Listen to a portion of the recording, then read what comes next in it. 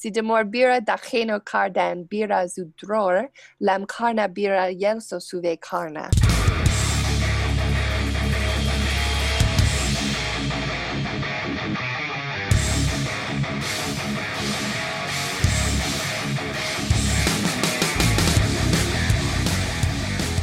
Welcome to the Superhouse Podcast, everybody. This is the 90th episode. I can't believe we made it. I'm once again joined by Stefan.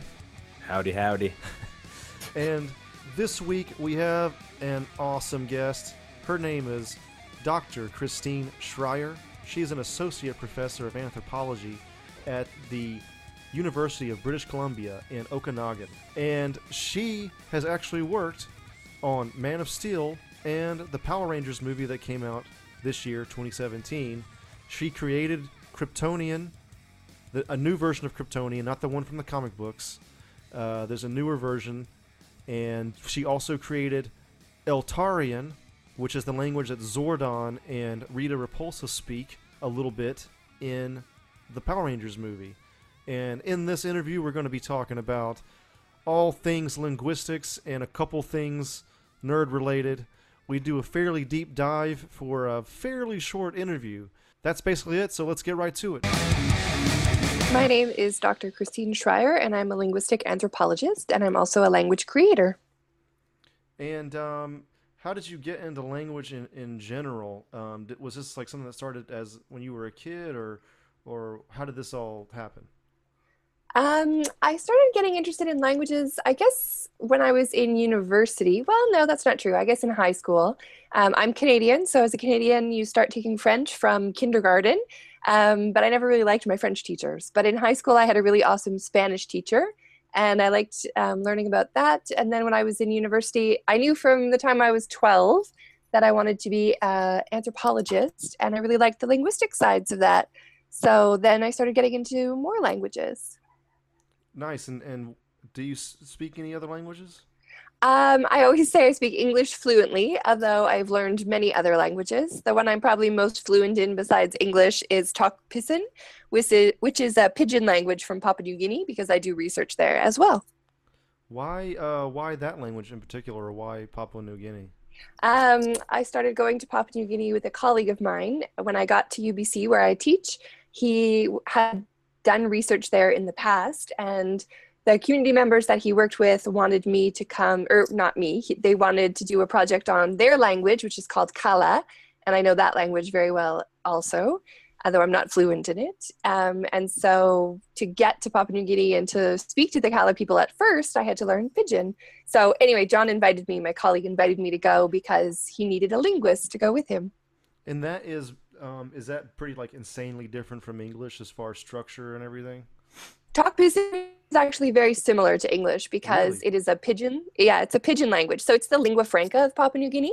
Papua New Guinea has 860 languages, or more, depending on how you count them. But they needed a language kind of as the lingua franca. So when the colonial governments were in charge, it was this mix of English and another indigenous language. And almost everybody speaks that there now.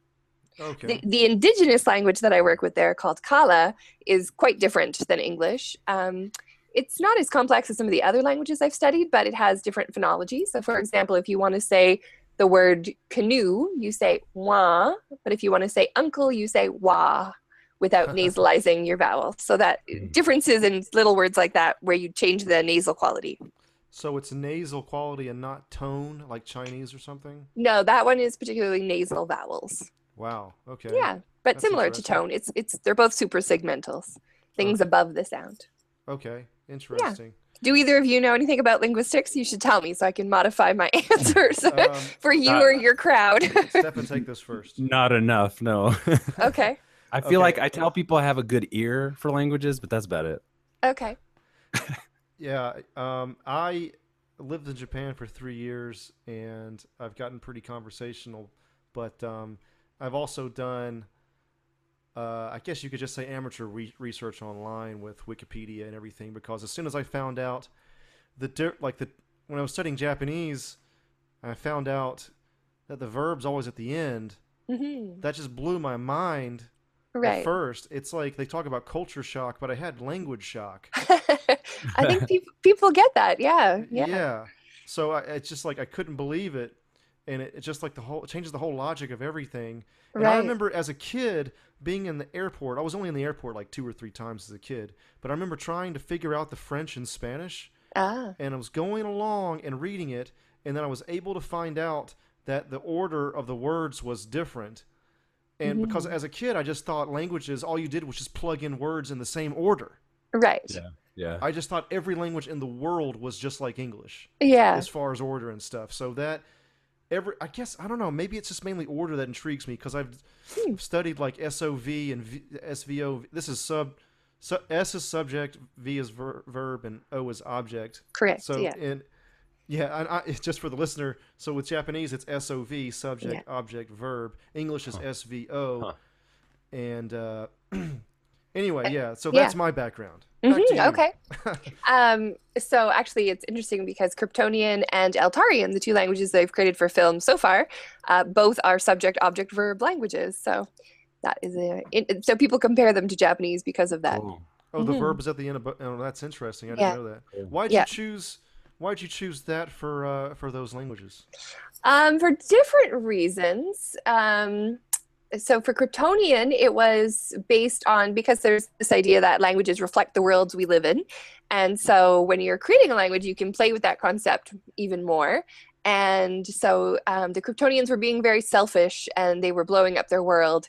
And so so I put the subject first. Subjects were most important to them because they were being selfish. But they had this really long history with the artifacts in their world. There was writing all over them.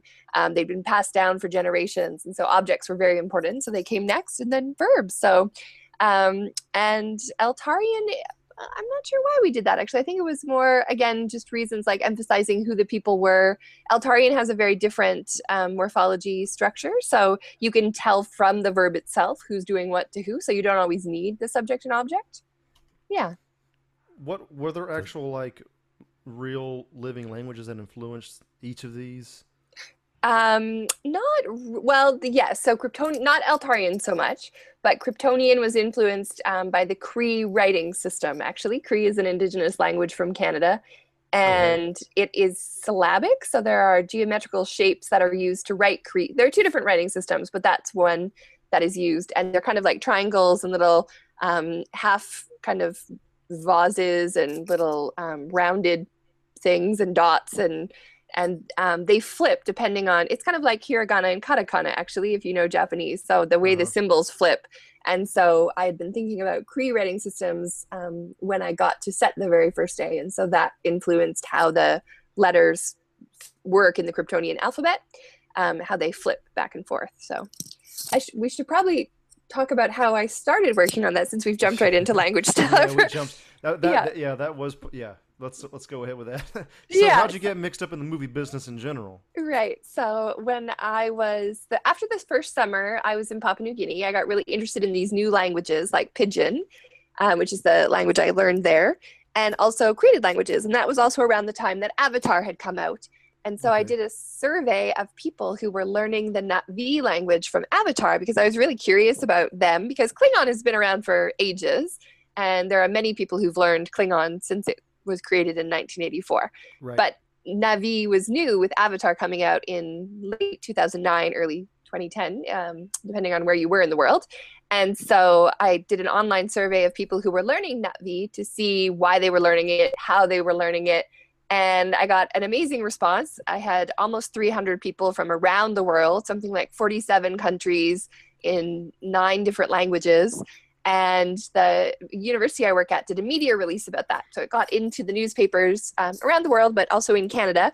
And the production designer from Man of Steel, Alex McDowell, was flying from Chicago, where they were already filming the Smallville sections of the movie, to Vancouver, where they were going to be doing the on Kryptonian set pieces, and read the piece about my work with the Na'vi language and realized they needed something to actually have meaning behind the language they were going to put on. So I worked mostly in the art department at first because they were writing it all over the set pieces because there was this long history of writing on objects in the world they envisioned. And that's how I got there. Nice. Awesome. Yeah. And they don't actually speak Kryptonian in the movie, correct? Sadly, they do not. No. They did film a few pieces because people got really excited about it, but it was in the middle of production and they were kind of thrown in, and it didn't really flow with everything else, so they didn't make it through the final cut. Wait, I mean, how much can you reveal of this? Who was speaking to who and about what? Yeah, no, I can tell you that. So it was Russell Crowe would have been speaking to Henry Cavill, so Jor-El speaking to Kal-El. I can't really remember what the lines were actually because it was so long ago now. That was 2011, so 6 years ago. Yeah. But it was something like "my son" or "my blood" or I don't know, something like that. Because I remember I had to do the audio recordings of those lines and send them in to set. Cool. And then they said, "Do you mind if we give Russell Crowe your cell phone number in case he needs to talk to you about how to say this?" Yeah, And yeah, I yeah. said, "No, you go ahead and give Russell Crowe my cell phone number. That's totally fine." That's awesome. He never did call. No. Oh, really? Can you speak any of it? Sure. Sorry to jump in. No, No, go that's ahead. Yeah, okay. Stephanie. Anytime. I'm trying to. Sitan is hello in Kryptonian, which is Oh. actually there's a couple Easter eggs in Kryptonian.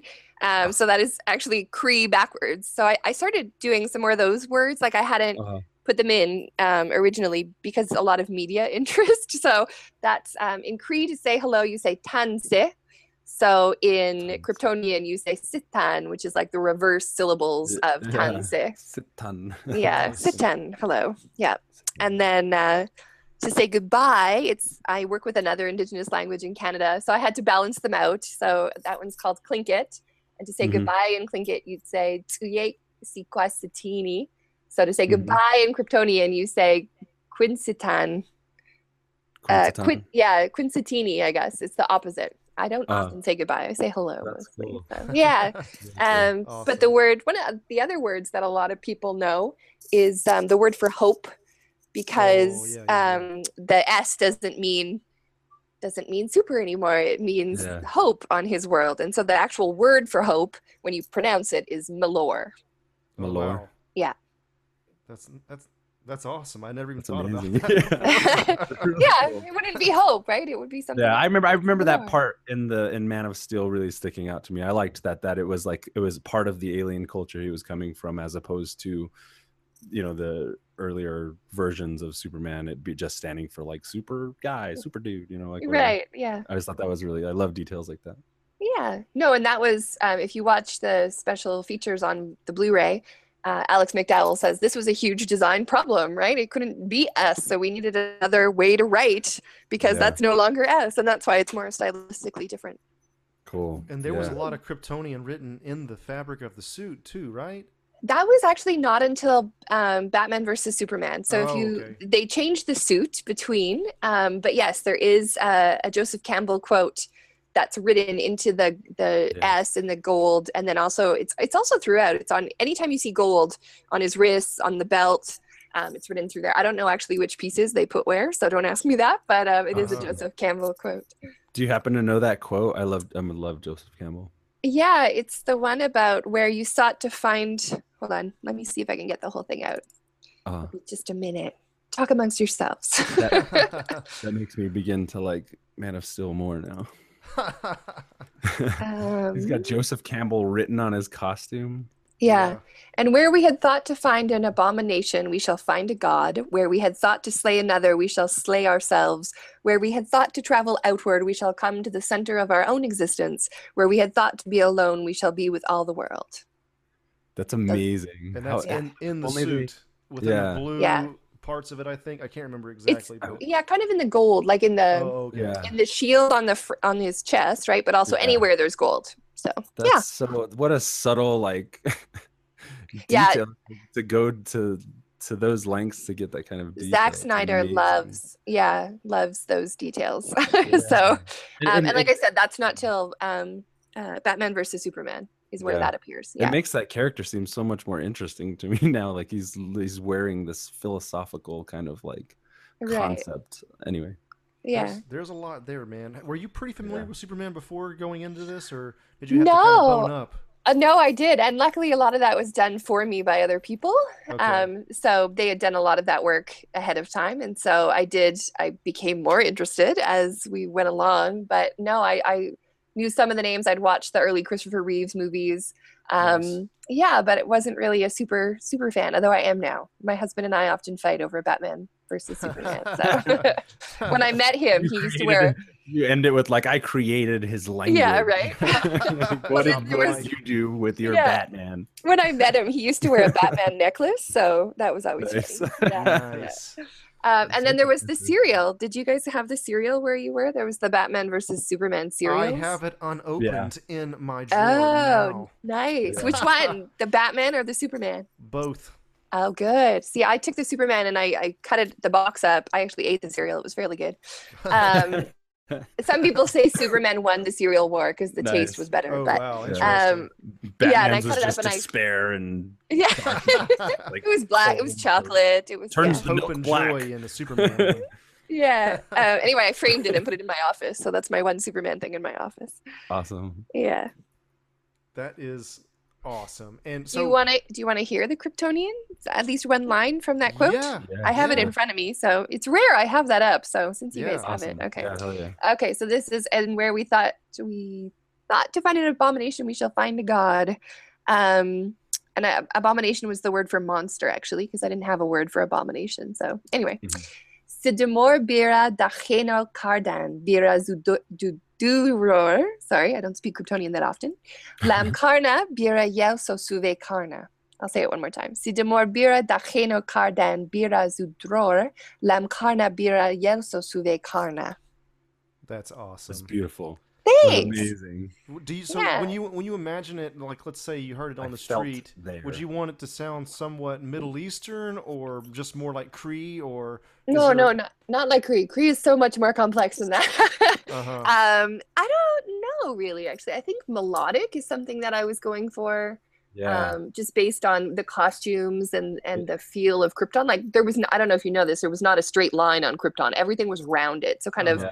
rounded sounds and smooth and melodic is kind of, that yeah. kind of alien kind of feel to things. It does feel elevated, it feels like a language like above Mhm. humanity, it's like it's like bird singing or something, there's Yeah. they're communicating something, but it's beyond us. There you go. I like that. Yeah.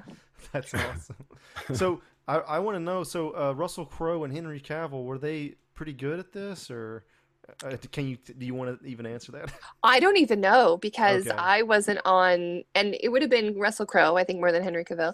But I wasn't on set when they were doing it. I was teaching actually at okay. UBC, so I didn't get to hear it. But yeah, I don't know. I can't tell you. I knew it was mostly for art direction, Right. correct? Like Yeah. in- Like in I that- worked in the art department for that Yeah. film. So yeah. Yeah. And you Were there, created like- a written language as well. Yeah, I helped give ideas for that, but there was a graphic designer named Kirsten Franson who did the full design of the symbols. Okay. And we got to the point where she and I could write back and forth to each other and kind of know what was going on when nobody else did. That's awesome. And she's an amazing designer and has worked on many, many films. Cool. Awesome. Yeah. And were you excited to actually get the language spoken in the Power Rangers movie? Yes, that was the first time I got to hear one of my languages on film, so that was very exciting. And it helps that it's the first scene, right? Like it's the first thing you hear. The guy's not here So that now, was great. but Anyway, and I actually got to work with the actors on that one too, so that was really fun. You were I actually found you from watching the the behind the scenes specials on the Power Rangers Blu-ray. Oh. And they started talking about you, and it was Elizabeth Banks. She got pretty fluent in the language. Yeah, she did pretty good. She was really enthusiastic about it, so that was fun. She's awesome. Yeah, I love her. That one to me also kind of sounds kind of Middle Eastern, I guess. That is definitely true. That has a lot of guttural glottal sounds. Because there was a lot more input from Dean Israelite, the director of that one. He wanted it very kind of Greek or Hebrew or like something more, Ancient. Ancient, That yeah, was his, because of who. direction going in, Greek or Yes, Hebrewish? Okay. absolutely. Yeah, and he got really good at saying those sounds. He should have been recorded. He was really into those like sounds and things that were Yeah. challenging for the actors, actually. If you listen to some of the other interviews from Bryan Cranston and Bill Hader. Cool. Yeah. So did I mean kind of the same questioning here, but going into that, did you know anything about that franchise whatsoever? I knew less about that one, actually. I had watched the early Power Rangers when I was a kid, and yeah, knew way less. But I did actually get to speak to a consultant from Sabin, who told me kind of the history and the characters, That's and I cool. did that before I spoke to Dean. I believe that was the order. I spoke to Dean quite a lot, actually. He was very involved, which I appreciated. So yeah, she gave me a lot of insights on what she thought it should sound like, and some of the mottos of the Power Rangers. Never escalate the battle, I think, is one of them, and so I kept Wow. those things in mind when I was creating it. That's awesome. Yeah. So Yeah. basically your direction for that was just keep it ancient sounding like Greek and Hellenic, Mhm. and Yeah. was there anything else other than I guess the what else you just said? Not really. Sometimes there was a lot of back and forth early on with Dean saying, it's not gruff enough, or I need more of this. And so he would change things, or like some of the words are too long, like we need them shorter. So he had a lot more input than any of the other directors I've ever worked with, Wow. which was great. I like that. I'm trying to think what else about the language, other inputs. Because so the Power Rangers morph, right? They're the Mighty Morphin Power Rangers. Uh-huh. Yeah. Yeah. So because there's a piece of linguistics called morphology, which is the study of how words are put together, Oh man. Uh-huh. I got really complicated, more than I should have, for the timeline in which I was making this, Cool. on how words got put together. So yeah, like I said, it's subject, object, verb, but because you can add who's doing what to who, which are morphemes, onto the words, you don't always need that. So the words got longer, but then Dean was like, no, we need them shorter. So it kind of, it was, yeah, roundabout. Is that Yeah. like morphemes? Is that similar to agglutinative? Yes, agglutinating morphology. Okay. So there are different ways you can put morphemes together, and agglutinative is one of them, or isolating, where they're just individual words, or the really complex long ones like Cree is called polysynthetic or synthetic. Just Yeah. for the listener, and correct me if I'm wrong, but Yeah. agglutinative is where, like in English, you'll end something with ed to make it past, but there's like you can just keep on adding stuff after the stem. Like there's a Mhm. lot more additions to the stem, correct? Yeah, but they're regular and they don't mean more than one thing. So sometimes you'll have something where it'll be plural, but it's also feminine or something. And so that's a different type of morphology. So it's more Uh-huh. simple and regular.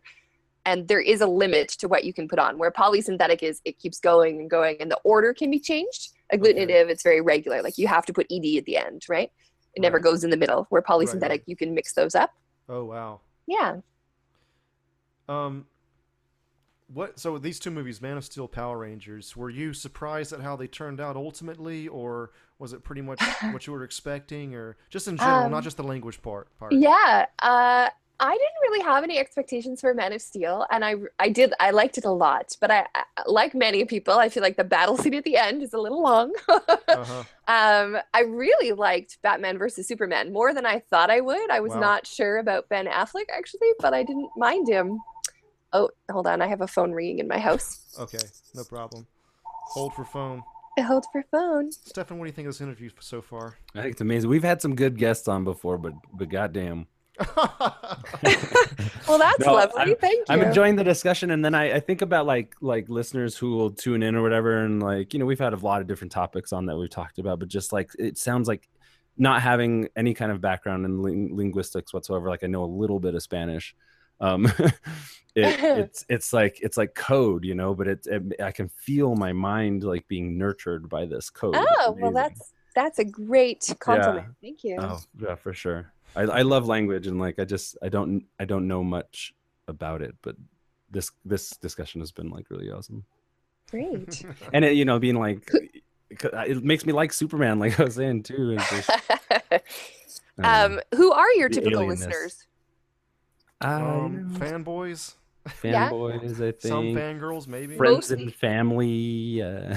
Mostly superheroes or other things? We do a lot of a lot of movie Yeah. reviews, usually comic book I think yeah, that kind of movies, like but movie geek, where geek and movie culture kind of crosses over. I think is Okay. where we kind of like.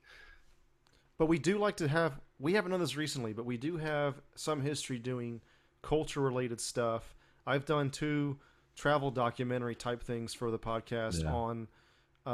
We have a YouTube channel as well, Yeah, I think and like, sorry to and you're interrupt. also the second linguist we've had on here. But we had Yeah, you mentioned that. yes, this guy's actually in Hokkaido right now in Japan, Cool. Oh, teaching English, but he lived in Mongolia for a while and he speaks fairly well Mongolian apparently, and we talked about that Altaic theory right. a little bit. He knew some of it, and that's it as far as I can remember. Okay. Interesting. Okay, yeah. So the phone has stopped ringing. If you what were we talking about? Remind We were talking me. about just your general impressions with Man of Oh Steel, yeah. but what about Power Rangers then? Yeah, Power Rangers. I really liked Power Rangers. I was surprised by that because I thought it was more going to be like a teen film, but so people kind of call it the Breakfast Club of superhero movies, and Yeah, I loved the Yeah. Breakfast Club, and I saw that. I really liked how they developed the characters, because of course I didn't work with any of the teenagers; they didn't speak the language at all. But right. yeah, I really liked how it ended up, and I'm looking forward to more if they're going to make more. Yeah, so that movie didn't make it wasn't like a huge blockbuster. I think it made okay, but I actually really liked it too. And every time I go to the conventions and I talk to people about it, they all love it. Yeah. So all the fans really liked that movie, but I don't know if we're going to be getting a sequel or not. I'd like one personally, but we'll see where that goes. Yeah, I- I heard there was a lot of sales of the action figures and things afterwards from Yeah. kids that didn't necessarily see the movie in the theater, but were still really into it. So I feel like it still might be coming as a sequel. I don't know.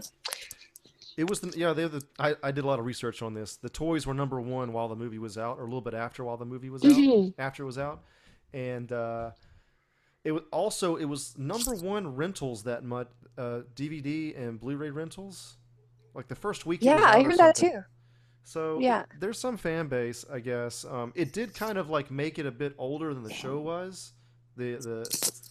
The target audience was they were aiming for a little bit older than what the original show target was. Right. Yeah. So Yeah. that also kind of switched things up, but it was good for me. Um, all right. So anyway, Okay. back to Kryptonian for a second. Wasn't Sure. did you?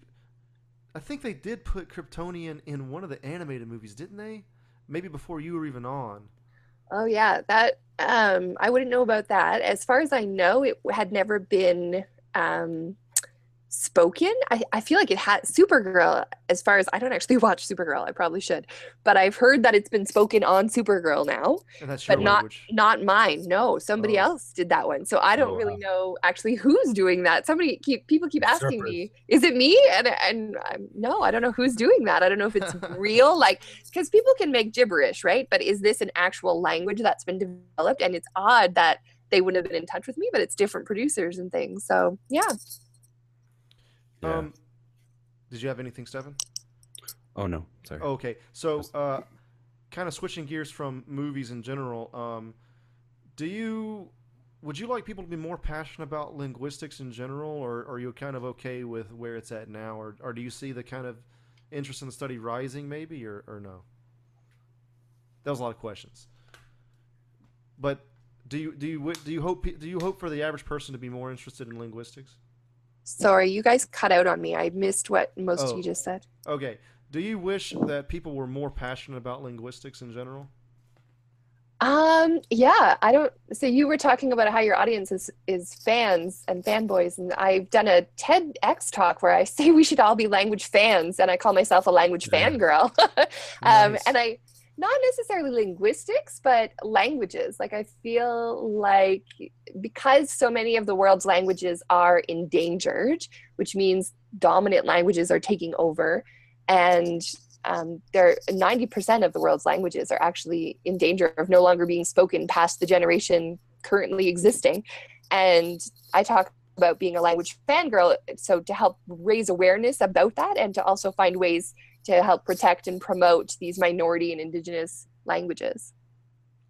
Yeah, I kind of wish, like, I got really into learning Japanese just from video games and some anime, but I do know that most people that watch anime and play video games have absolutely no interest in studying Japanese. So sometimes I wish there was more of an interest in that. Yeah. You know, yeah. Go ahead. That's basically it. It's just like, it's cool that they're into another culture and they'll read subtitles. A lot of anime fans are like, they won't listen to the dub version, but still, it's, I don't know, man. It's like, you got this far. Why not take it a little bit further? Because it can be so enriching to learn that, to learn the language and the culture. Because you also notice that the culture is completely intertwined with the language. They're basically inseparable. Right. So Absolutely. And as an anthropologist, that's someone who studies culture, right? So whenever I look at a language, I always think about those connections. And so I think I'm one of the few, actually, I know I am one of the few language creators that actually is an anthropologist as well as being a linguist. And so I've considered a lot of that when I look at the languages that I make. And I know other people do as well. David Peterson absolutely considers the culture when he's making languages for Game of Thrones or whatever it is. But yeah, it's an interesting connection that a lot of people don't consider. Have you done any work with Game of Thrones? I haven't. That is entirely David Peterson's show, and everything has been through him. David Peterson and I have worked on a documentary together, though, called Conlanging, the Art of Crafting Tongues. So conlang is the word. It's a blend for constructed languages. So if you make a constructed language, it's a conlang. And yeah, it's a documentary film. It just came out. We premiered it in Calgary, Alberta, at the Language Creation Conference, the 7th Language Creation Conference there in July. And it's now available for download or streaming off of the Conlanging website. Cool. Yeah. That sounds awesome. Yeah, if you're interested in like how people make languages at all, or David and I were both executive producers, as was David Sallow, who was the Lord of the Rings linguist, who works on the Hobbit and the Lord of the Rings movies and developed Tolkien's languages further. And then also our associate producers were Paul Frommer, who made Na'vi, and Mark Okrand, who made Klingon. Cool. So you get to hear about all of those languages in the film. I don't know how much of a Trekkie you are, but I would assume that Klingon is the most complete one, just because it's had the most time to develop. Yeah, I would say so. Na'vi, though, is giving it a run for its money. Like Avatar 2 and 3 are coming out soon, but they took very different approaches to how the languages would develop after the first things came out. And so Klingon definitely has a huge following. It's got dictionaries, it's got people who speak it and play Scrabble in it, and like people know Klingon. And then Na'vi is like that as well, where people have played games together. I know in our film we feature a couple who got married because they met learning Na'vi together, and they speak to their dog or whatever in Na'vi, and so I feel like that one is coming up close. And because there will be these other Avatar movies coming out, and a lot of the film will be in Na'vi as compared to English or whatever it is. So yeah. Have you seen the latest series, Star Trek Discovery? I actually haven't watched it yet, but I've been following a lot of the Twitter conversation, and I'm friends with Kolv, who's the Klingon translator for the new Star Trek series, and she's done an amazing job from what I can tell. It is crazy because it opens up with Klingon, I think. Yeah. And there's like half the show, it seems like, is in Klingon. At least the first 2 episodes. Full scenes. Like, I feel like we've never really gotten the level of Klingon. This level of Klingon, and it's like so gruff, and it's awesome. Like, I kind of like watching the Klingon scenes more than the English scenes. I will go and tell her that. Yeah, she's another Canadian, and was hired because they were filming in Canada, and she was the best Klingon speaker in Canada, and she's amazing. She's been so fun to follow on Twitter lately because she'll look at how people are calling out the Klingon, like complimenting it or not, and then like write something in Klingon to them and then translate it. She's great. I love her. We've been Twitter friends for a while. So this is some basic knowledge about it, but you know, it's supposed to be intertwined with the culture, right? So it's absolutely not Kryptonian. Klingon culture is really gruff. So apparently saying hello is the equivalent of saying, "What do you want?" Yes. Yeah, that is exactly true. Yeah. That's amazing, man. Yeah. And there's no, like, a lot of them don't have word. I don't think Klingon has a word for thank you. Neither does Dothraki. Like, it's just. Oh, it's like that gruff. Yeah, they just don't have that in the culture, right? So. That's amazing. Yeah. Do you have? I guess you can't really discuss any upcoming projects or anything. I can say that I do have an upcoming project. I'm not allowed or at liberty to talk about it in any great detail, but I can sure let you know when it comes out if you'd like to talk about that one. But yeah. You heard it here first, folks. Yeah, it's going to be a part 2 a few months from now. Right. Yeah. We just broke a story. Yeah. Exactly. Very limited details. Yeah. I also, I mean, the conlanging film just came out, but that was also very involved in the world of language making. Okay. And yeah, that's about it for now. And of course, my academic research. This is always my fun side of things, my little projects I get to do on the side. Not like David, where he gets to do it full time as his job. So I was in Papua New Guinea for a month this summer and work with other Indigenous communities here in Canada. So lots of other academic things to be working on, language related. I'm going to like really switch topics here, but I just thought of this. Sure. Since we don't have much time, but is it true? I read this one time, I think, but is it true that basically the main theory of where language comes from is like we're Neanderthal to caveman, Cro-Magnon man, and basically if we hear like an animal sound, we would just mimic the animal sound, and that became the word for it for a while. Like dog was a woof woof, just for example. And then, right, like a theory of onomatopoeia, like we make. Yeah, is that an actual real theory? That I feel like that was the theory that has fallen out of style. Oh, so really? yeah, I mean, I think it would happen. Gestures. People talk a lot about gestures and sign languages kind of developing before people knew what to do with their vocal cords. But also, there's ideas about complexities of sound systems and how those evolved over time. And so, yeah, some of the sounds that animals make might not have been sounds that could be controlled by vocal cords and early human ancestors.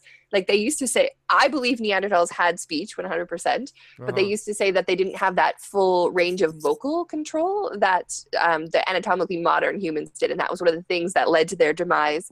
But you can still make languages like Kryptonian only has 4 vowels, and you can still make, and a lot of languages around the world don't have that complexity of sound. So there's been a lot of debate about that and what happened. But now people date the origin of language to about 2.5 million years ago, like to really early ancestors, actually. Cool. Were we modern human? Like did Cro-Magnon man have language or? Oh yeah, by that point definitely. Okay. And so they're dating it to even earlier, like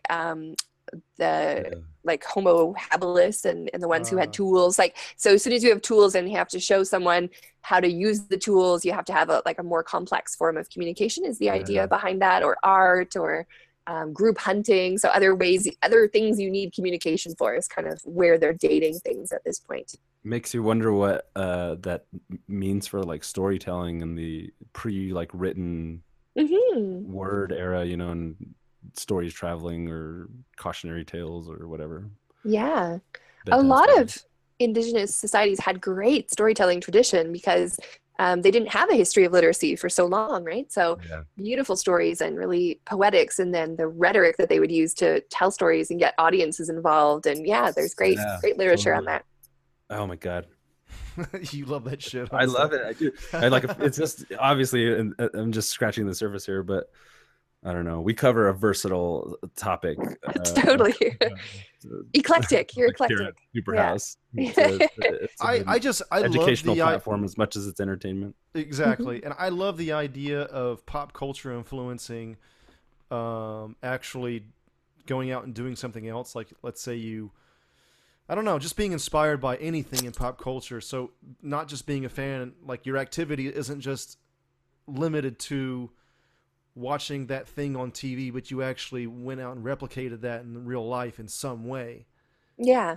That's Like, actually what I was really interested in when I was looking at the Navi speakers, because I was really curious. Like, I work with these communities who are trying to, like, maybe no children have learned this language for 2 generations and the elders still speak it, but they're, dying out. And how do these children start learning the language again when there are people, fans from, Avatar came out in 2009, and by my survey date in 2018 or 2000, sorry, not 18, 2011, it had been out for 18 months, and they said they were fluent speakers. So how were they getting to that level through their fandom when endangered language communities have been trying to do this for years and are not getting those speakers? And it's that passion for the fandom that really did that. So how can communities who are trying to create these programs to bring back languages capture that fandom passion and use that to help their own communities? It's like you got to make like a fun action movie with that language or something. Sure, yeah. Like maybe there was an increase in learning Mayan after Apocalypto. I don't know. Yeah. There's sometimes they'll do different. I mean, if you have enough speakers who are able to translate and do that work, like there's Bambi and Navajo and Arapaho and other things, right? So yeah, sometimes it happens. What's the most different alien sounding language on Earth in your opinion? Naturally occurring. I can't judge because I'm an anthropologist and we see all languages as equally fascinating. Probably some of the ones that have been most challenging that I've worked on, just most challenging in terms of the sounds, is the Salish languages in the area that I live in, and Tlingit, because they share a lot of sounds. So they have these popping sounds that are actually in Navi. They're called ejective sounds. So you don't let any air out of your lungs. You just use the air you have, and then you go. Whoa. It's like beatboxing. Instead of, yeah, right. And then they do that like all through the mouth. So they'll do like ones at the very far back of your mouth, and there's a lot of complexity in those sounds. So. Yeah. See, that's even crazier than language structure to me, I guess. That's just like one part of the equation. It's the sonic force of it as well, the way it hits your ear or whatever. There's actually been this is a little off topic again now too, but there's been a really interesting study done about how languages that have those popping sounds, like I just said, are spoken in mountainous regions. And there's this theory that they're spoken up there because there's limited air the higher up a mountain you go. Whoa, and so they wouldn't have to use the air in their lungs. And so it's to help with altitude sickness or whatever. You use these sounds with less air or oxygen. So it's a fascinating theory. And there's actually been quite a good study on it. And there's no connection with that to the clicking languages? No, I haven't heard a theory on. Actually, I have. I shouldn't say that about the clicking languages. So it's about a lot of them are in the desert, like in Africa, and it's drier there, and it's easier to click when it's drier climate, I've heard. But I haven't heard the full academic study on that one. But yeah. The only other language I'm really familiar with is Japanese, and one of the things I noticed was, only up until 200 years ago or so, they had a ye, Y-E, but in modern Japanese, they don't have this. There's a beer called ebisu. Yeah. But that was originally yebisu. Oh, that's interesting. Yeah. And I also lived in Japan for a year. Oh, yeah. We need to talk about that just before you go, I think. Sure. But it just seems like Japanese being a high context language, and they throw out everything they don't need. It's so efficient because it's also the culture thing where everything is just read in the air of the room. Right. You don't have to explain that much, and if the subject's already understood, you don't even say the subject anymore in the sentence and all this. But it's just crazy. It got to the point where they're just dropping sounds, and I wonder, is it going to just keep on getting more simplified as it goes along? Cool. It's really crazy. That's interesting. And are there dialects of Japanese that kept that sound? or is it gone completely? Because there are a Uh, lot of dialects in Japan too. there are some dialects. The most different one being Okinawan. Yeah, Okinawa sounds interesting. like a different language just about, but apparently I don't know much about it, but apparently the language structure is the same. It's a Yeah. but so it is Japanese, but it's just really really different. And there's also one called Tsugaru-ben, Tsugaru, and ben means accent, Hmm. so Tsugaru-ben, Yeah. and that one is in Hokkaido, the other side of the or near Hokkaido, and that one's also apparently really different. Not as different as Okinawan, but it's pretty different. If they've Hmm. kept Ye or not, I don't know. But Yeah. No, just curious. Sometimes the isolated dialects will do that, but I don't know. yeah, yeah. And there was also Ainu, which is not even Japanese, but that's a whole other topic. Yeah, and then there's Ryukyu, which is on the Okinawan Islands as well. Right. What were you doing in Japan exactly? I was teaching English. I taught. When did you live in Japan? '06 to '09. Okay. Was Nova still around in '06? The English school? Nova was died while I was there. Ah, there you go. So I taught for Nova in 2003 to 4. Yeah. Okay. Okay. Yeah. And I lived on Kyushu in a little town or a little city called Oita. Oh, did you learn much Yeah. Japanese while you lived there? I did, but a very polite, formal Japanese. I would Okay. take lessons with an elderly lady, and I forgot most of it. Like I know things like "sugoi" or Oh yeah. "dozu desune" or stuff like that. Like I don't really remember much at this point, but yeah, I did Right. learn some when I was there. Yeah. Gengo Gakusha is linguist. Oh, there you go. I think I Ge- learned the word for anthropologist at the time, but I forget that. that would be Yeah. like Jinrui No, Gakusha or something like that. I can't remember. yeah. That sounds familiar. Anyway, that's what I was doing there. Awesome. Did you have any culture shock while you were there? Um, no, I had more. I married my husband, and 10 days later we moved to Japan, so it was more like newlywed shock. Holy crap. Yeah, like we were living together for the first time in Japan. So Whoa. that was an interesting thing. But we did it, and we're still together, that many years later. That's good. Almost 15, yeah. What does he do? He was a teacher and has taught in various places, colleges, and also is a bike mechanic and a GIS specialist and does lots of different things. So, yeah. Nice. Mhm. Sweet. Do you have any questions for us? I don't think so. Yeah, I just wanted to know more about your podcast, but any last questions from you guys on the two languages or other Let's things? see here. Were these the first two big languages you made as far as like for movies and stuff, or? Kryptonian was the first language I ever made, actually. I would assign my students the task of making languages, and I still do if I teach my introductory course. So when I teach them about linguistics and the pieces of language, then the students get to work on building their own languages. That's amazing. And yeah, it's a great project. People love it. And they really learn about how languages work. And then they have to think about the culture as well. So the first thing we do is they choose the sounds because we talk about sounds. And then the next thing we do is learn about how words are put together. And they're like, great, now I have sounds. How am I going to put them together? Wait a minute, what words do I need? And then they realize, oh, I need to know who's speaking this and what they're going to say before I make a word, right? So they Awesome. kind of back learn about how language and culture are connected.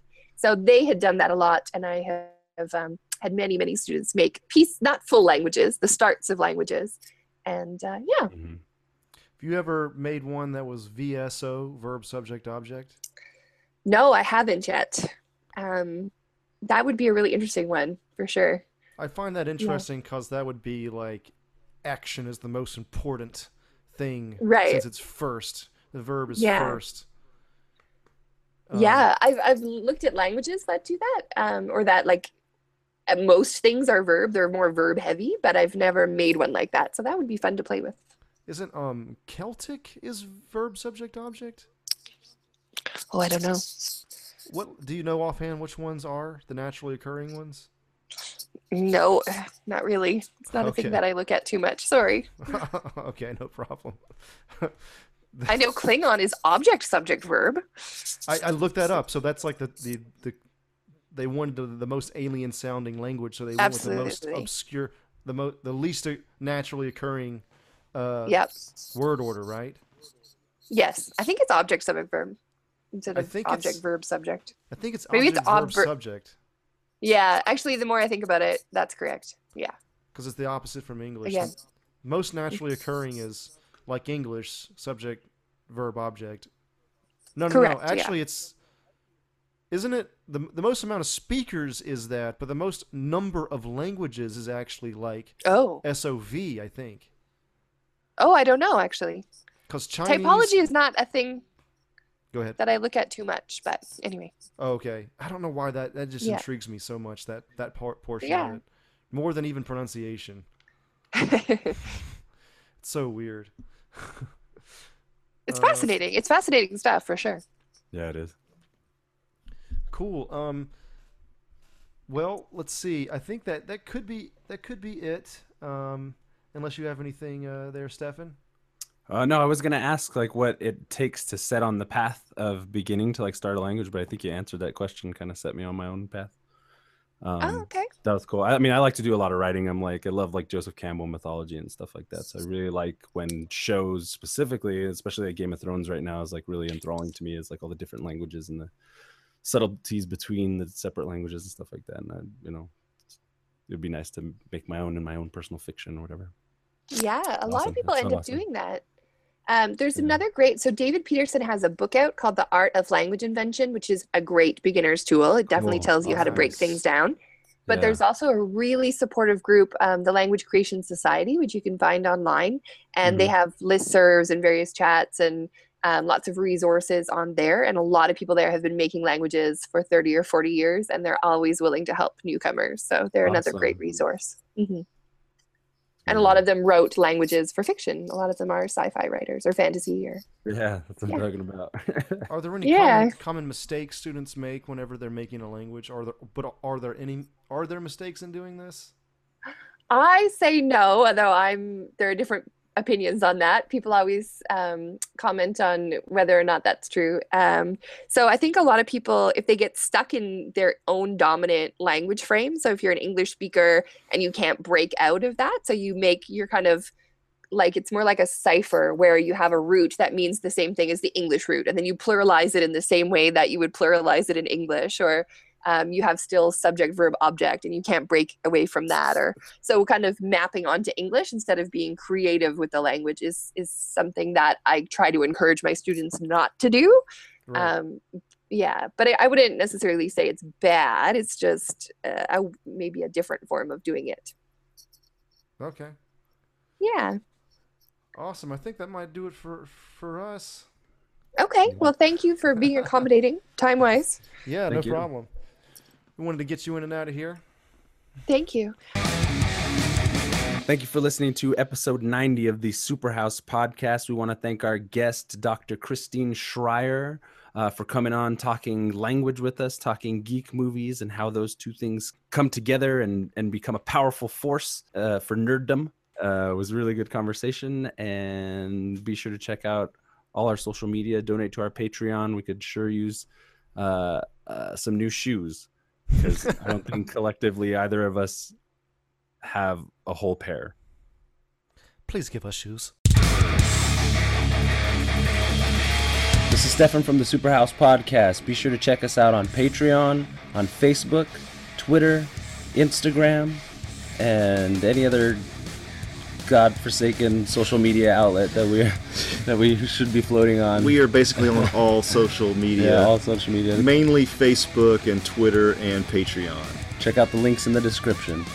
We have a lot of cool goals set up on our Patreon. Like if you donate $1, you'll be able to give us a topic for us to talk about. And we'll talk about for maybe an hour or more. Who knows how long it'll take. And that's pretty tight. That's the coolest thing. Wait, we're on the internet? That's pretty good. If you we can make money. What? If you donate $1,000, you get full frontal nudes. We haven't set that up, but it's a possibility. You give us $1,000, who knows what'll happen. Check us out. I'll do that. I'll do that. You get to go on a date with one of us for $10,000. But you pay for everything. You get to have your way with Maddie for $20,000. For $1 million, I'll give you Joey for a weekend. For $30,000, we'll help you hide a body. Check out our Patreon. Superhouse Gigolo Project 2017. Links in the description.